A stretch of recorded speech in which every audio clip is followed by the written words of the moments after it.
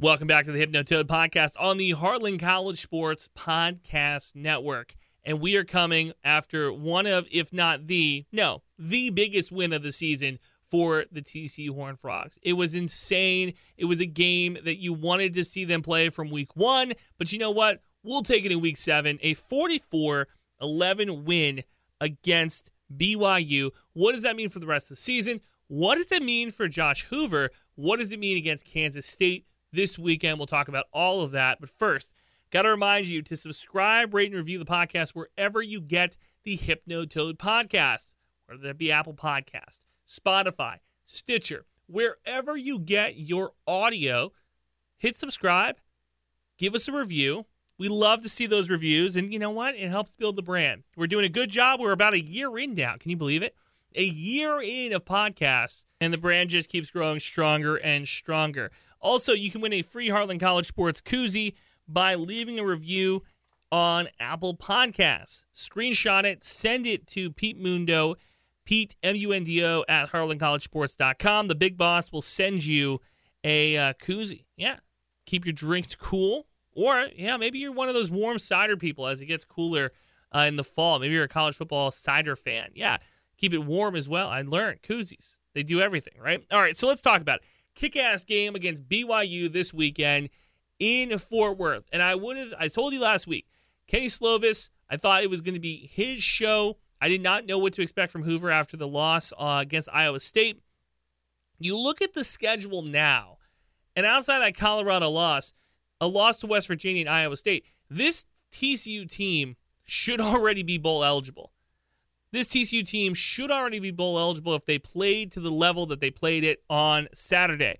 But you can't really go back in the time machine. You can't get in the Wayback Machine and change those results. You only can go forward, and that's what Sonny Dykes and the team did this week. This was the best game from all aspects of the game, connecting the offense and the defense and the special teams. It's the first game all season. I think all three fired at the cylinder level that we expected from week 1.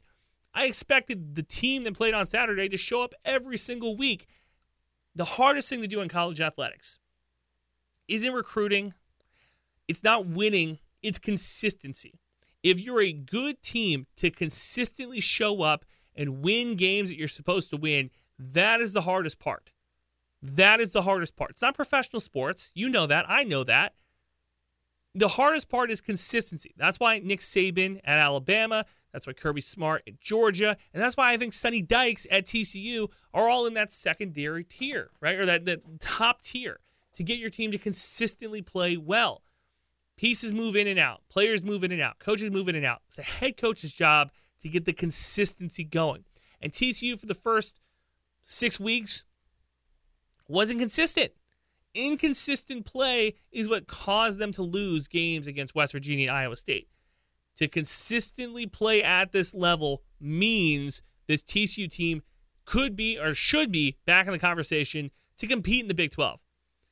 The odds of them winning the Big 12 at this point, I think, are like 1% from the FIP that I saw, the Football Power Index that I saw. The odds of them winning the Big 12 are at 1% or less than in some models. So to win the conference is out of the question. That's not happening this year. That's what happens when you lose games to Iowa State and WVU. You lose that chance. But a win against BYU puts them squarely back in the conversation to play in a better bowl game, right? So I want to talk 3 aspects of the game. First part, Josh Hoover. This kid can ball. This kid can play. His first start at TCU, he looked great. 439 yards, 2 touchdowns. He did throw 2 interceptions. He did make rookie mistakes under center. He threw a bad interception on a drive in the first half that I was kind of like pulling my hair out a little bit, saying, what are we doing here? I was concerned that halftime score did not really feel indicative of how the game was going. Felt like TCU should have been up by at least another score at halftime. All that being said, this kid balled out. This kid played really well. Now, do I think that he played to Max Duggan levels? No. Do I think he outplayed Chandler Morris? I think that might be fair to say. This BYU team, they're not a great Big 12 team. In fact, I wouldn't argue that they're a great college football team this year. I think we got a lot of holes. Offensively, they look stagnant. Defensively, They decided to play off of the wide receivers. They gave everybody a lot of cushions to move the ball around. This win for Hoover, I don't know if it's indicative to say, okay, this kid now has the keys to the car. I still think we're renting. I don't think we're buying on Hoover. I like the kid. I think he's got a really bright future. But if you said to me today, gun to the head, healthy Chandler Morris or Josh Hoover, it's not a cut and dry salute, or not a cut and dry answer, I would say. But he looked great. He looked really good against BYU. And the quotes after the game, this one really stood out to me. Because the saying I have in my life, this is my personal motto. This is what I say all the time. Stay ready so you don't have to get ready. Stay ready so you don't have to get ready, which means if you're always prepared for what comes next, you're not having to hustle and bustle trying to catch up with whatever the situation presents itself. And Hoover, he stayed ready. As a backup quarterback, you have to stay ready because you're one snap away from potentially getting some playing time, and that's why he looked good. He said he's worked his whole life. I've worked my whole life for this opportunity. The good Lord has blessed me to be here, and honestly, I shouldn't be here. I committed to Indiana. I didn't have offers like this. Coach Dykes took a chance on me, and I can't express how grateful I am for that opportunity. So graceful, humble, in the face of success. It's easy to be humble. It's easy to be humble when things aren't going your way. It's easy to tuck the tail between the legs and say mea culpa when you throw 2 interceptions. It's easy to say, hey, my bad when the team loses.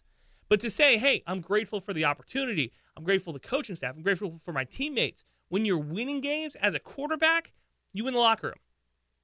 You win the locker room. It shows leadership from a young quarterback. I love to see it. I'm not willing to buy. I'm renting. But I might be renting to buy. We'll say it that way. Other part. JP Richardson, he finally looked like the wide receiver we expected from Oklahoma State. He finally looked comfortable in the offense. He was running really good routes. Now, I don't know if that's partly because BYU's defense decided to play cushion defense. For whatever reason, they said, you know what, we're not going to let you run the ball. We're going to try to bottle up Amani Bailey. We know it's a young quarterback. We're going to make him beat us. And he did. Credit to Hoover. Credit to Kendall Briles, the offensive coordinator, for calling those plays and saying, you know what, we trust our guy. We trust our quarterback to go out there and make throws. But JP Richardson was running around the field, looked athletic, looked healthy, looked like a playmaker. He looked like a guy who we were kind of expecting this entire season that we just never really got. We never really saw. We saw the potential in the spring game. We saw the potential in practices. We saw the potential in cracks and in glimmers throughout the season, but he put it down. He put together one of the best games he has in his career. 6 catches for 104 yards. It's his first 100-yard game in his career. Savion Williams, 7 catches for 68 yards. He also scored a touchdown as well. Both these guys, they look good. The wide receivers look healthy. In Week 7, not a lot of teams can say that. So, point 1, Hoover looks like the man. Point 2, wide receivers look good. Point number 3, and this is the biggest one.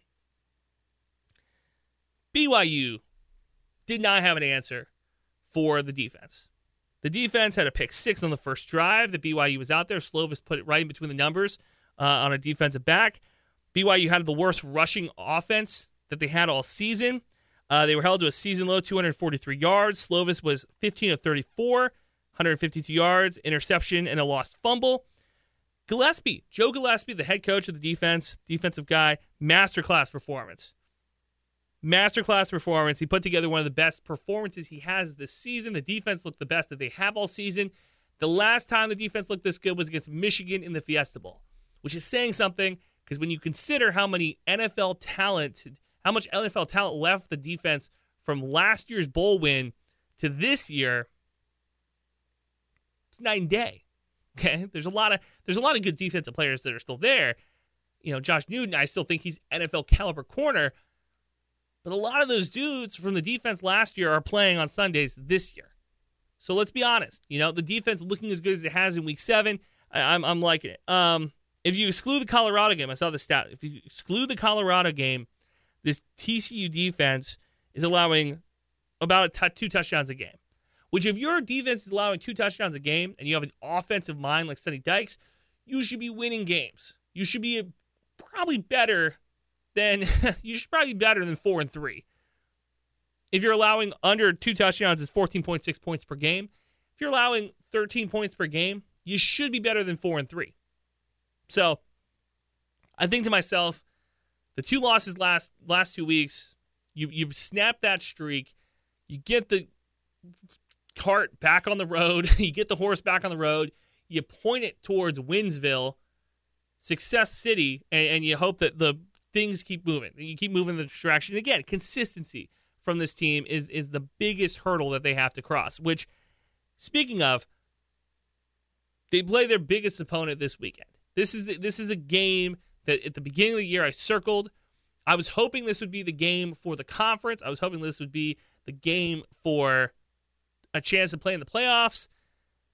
The way Kansas State's played, the way TCU's played, I think both teams have regressed. I think Oklahoma and Texas are clearly the top 2 teams in this conference right now, which is disappointing as those 2 teams are leaving.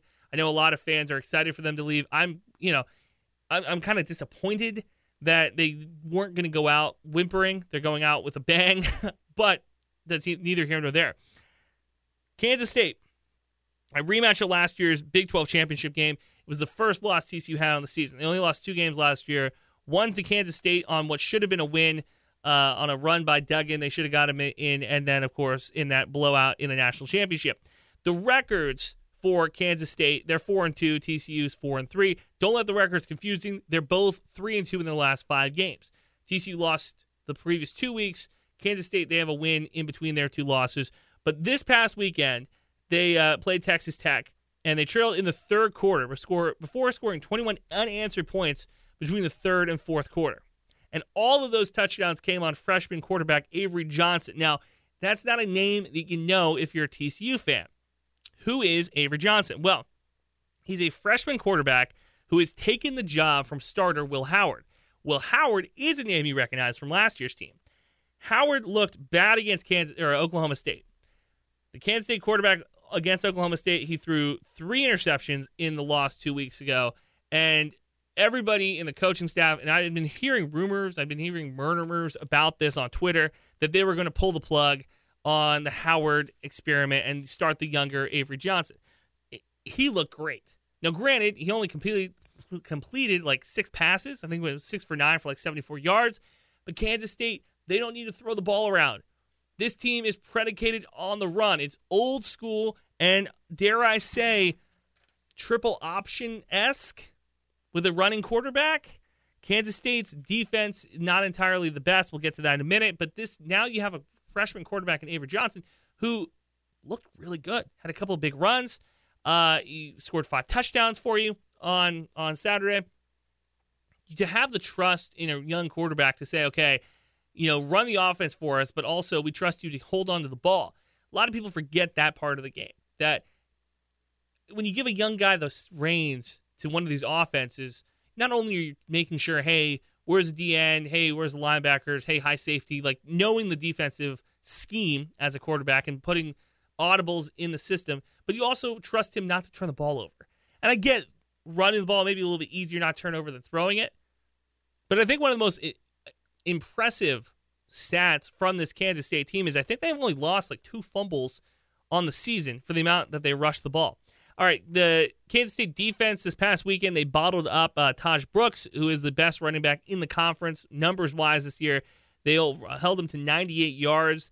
Kansas State, they're going to run the ball against TCU. That is going to be the game plan. Run, and then run again. They have Tashawn Ward and DJ Gillens, who are 2 of the best running backs. And then you add in Avery Johnson, who just had the 5 touchdown runs. The 3-3-5 will be tested like it's never been tested before, right? The 3-3-5 against Georgia last year, it's kind of rough. If you remember those Georgia running backs that were coming up against TCU in the national championship, now, granted, offensive line helps a lot in those equations. You think about the 2 weeks that Georgia had to game plan for TCU last year. But the 3-3-5 last year against Georgia, it got demolished. It got torn apart. Duggan had a couple turnovers, couple short field situations, but still, I was not very impressed by the game plan. This week, you run the 3-3-5 against a team that runs the ball as much as Kansas State. And again, I'm thinking to myself, this is a recipe for disaster. Now, TCU's defense, they allow 121 yards on the ground and 128 yards in the air. So you would think that they'd be better at the pass defense than the run defense. Not the case. Flip it. They're better on the run than they are the pass. Okay, well, that makes me feel a little bit better, right? TCU is the top in the conference in sack. They have 19 sacks so far through 6 weeks. Okay, I feel pretty good about that too. We can get after the quarterback. Great. But at the same time, the facts are that they haven't faced a running team like Kansas State yet. Flip the ball. Kansas State's defense, they're a little bit worse in the air than TCU, and they allow only 108 yards per game on the ground, which is second in the conference, only to Cincinnati, who allows 101 yards per game on the ground. So the Kansas State defense, better on the run than they are in the pass. Good for TCU, a team that, Monty Bailey might be the best offensive player through the first couple weeks here, but they can throw the ball around. And I trust Josh Hoover not to make dumb decisions with the ball. Now, the BYU defense, markedly worse than the Kansas State secondary. Watching film, watching the games on Saturdays, I can tell you that the Kansas State secondary moves around on the field a lot better. I think they have a better game plan overall than BYU's defense against a freshman quarterback, which was, again, let him throw, back up, give him room, give him space, make him beat us with his arm, which he did. I don't think Kansas State's going to have that game plan. I think they're going to come in, press receivers, make guys feel comfortable off the line, force guys to run shallower routes than they want to, try to jump routes. That is the kind of the game plan I see for Kansas State in this game against TCU's pass offense. It's going to be a war between two unproven quarterbacks. That's the bottom line here. To summarize, the TCU game plan this weekend will be bottle up the run, try to bring maybe some secondary help towards the line. They've done a good job this season rushing off the sides. I've thought, watching them play, they do a good job collapsing the pocket in a lot of ways. Trying to make Avery beat you with his arm, make Avery Johnson, the freshman quarterback for Kansas State, beat you with his arm versus his legs. He's proven that he can run the ball. He has not yet proven that he can throw a consistent pass. If the game comes down to TCU balling up the run and making a freshman beat them with his arm, I'm not saying it's impossible to do. I'm just saying it's a lot harder for him to do that than I think it would be for him to run the ball. It's going to come down to who makes the fewer mistakes. With that being said, if Kansas State runs the ball well and Johnson doesn't have to throw it around the field, I feel confident in saying that Kansas State will win the game. If it comes down to a war of attrition and it's Kansas State gets to run their game plan and it comes down to can Josh Hoover not turn the ball over, I don't feel comfortable yet saying that he's going to play a perfect game. Chandler Morris, in the same situation, I wouldn't feel comfortable saying he's going to play a perfect game either. And by perfect, I mean just don't turn the ball over. Have a 0 in the interception column. I don't feel comfortable saying that Hoover's going to be able to do that or that Chandler Morris will be able to do that. I think we have two quarterbacks, one being younger, who I give a little bit more grace to when it comes to making mistakes, and a quarterback who's older, who thinks that he can put a football through the eye of a needle. Okay? I admire the confidence, but he can't do it. Nobody can. Well, maybe Tom Brady could, but he's not Tom Brady, right? Like, let's be honest here. If it comes down to a game where Kansas State gets to run their game plan, run their offense the way they want to, which is just pound and pound and pound the rock, and Josh Hoover on the other side of the field has to not turn the ball over, can't throw an interception, has to play in it's going to be a tough environment in Manhattan, Kansas. All of that weighs in on this. I would say Kansas State would win the game in that situation. Now, I think this TCU team, if they play as well as they did this past Saturday against BYU, against Kansas State, there's a chance that they win the game. But I saw the Football Power Index, which is not the most scientific method to go off of. It's not the best method to go off of. They had TCU losing this game, I think, by like 6 or 7 points. I think that might be fair. 4-4 going in the rest of your schedule. I do think this team makes bowl eligibility. A win against Kansas State would make life a lot easier, a lot simpler. But this is going to be the toughest matchup on the schedule because, like I said, this needs to be a rivalry game. This should be a rivalry game every single year. This is a new Big 12 rivalry. Baylor stinks. The new teams that have come in have not been very good. Texas Tech is on their third quarterback this year. This is the game that for the next 5-10 years, as long as Sonny Dykes is in TCU and as long as Chris Kleiman is at Kansas State, this needs to be the game that is on the schedule that everybody circles and says this is the game of the Big 12. TCU wins this game, that will play I think that will make life a lot easier. I think that you can sell it like that. But if they lose this game after losing the Big 12 championship last year, life gets a little bit more difficult to sell that this is a rivalry. All right. That is going to do it for the Hypnotoad podcast this week. I want to thank you guys for listening and tuning in after a win. Let's talk about it after another win next week.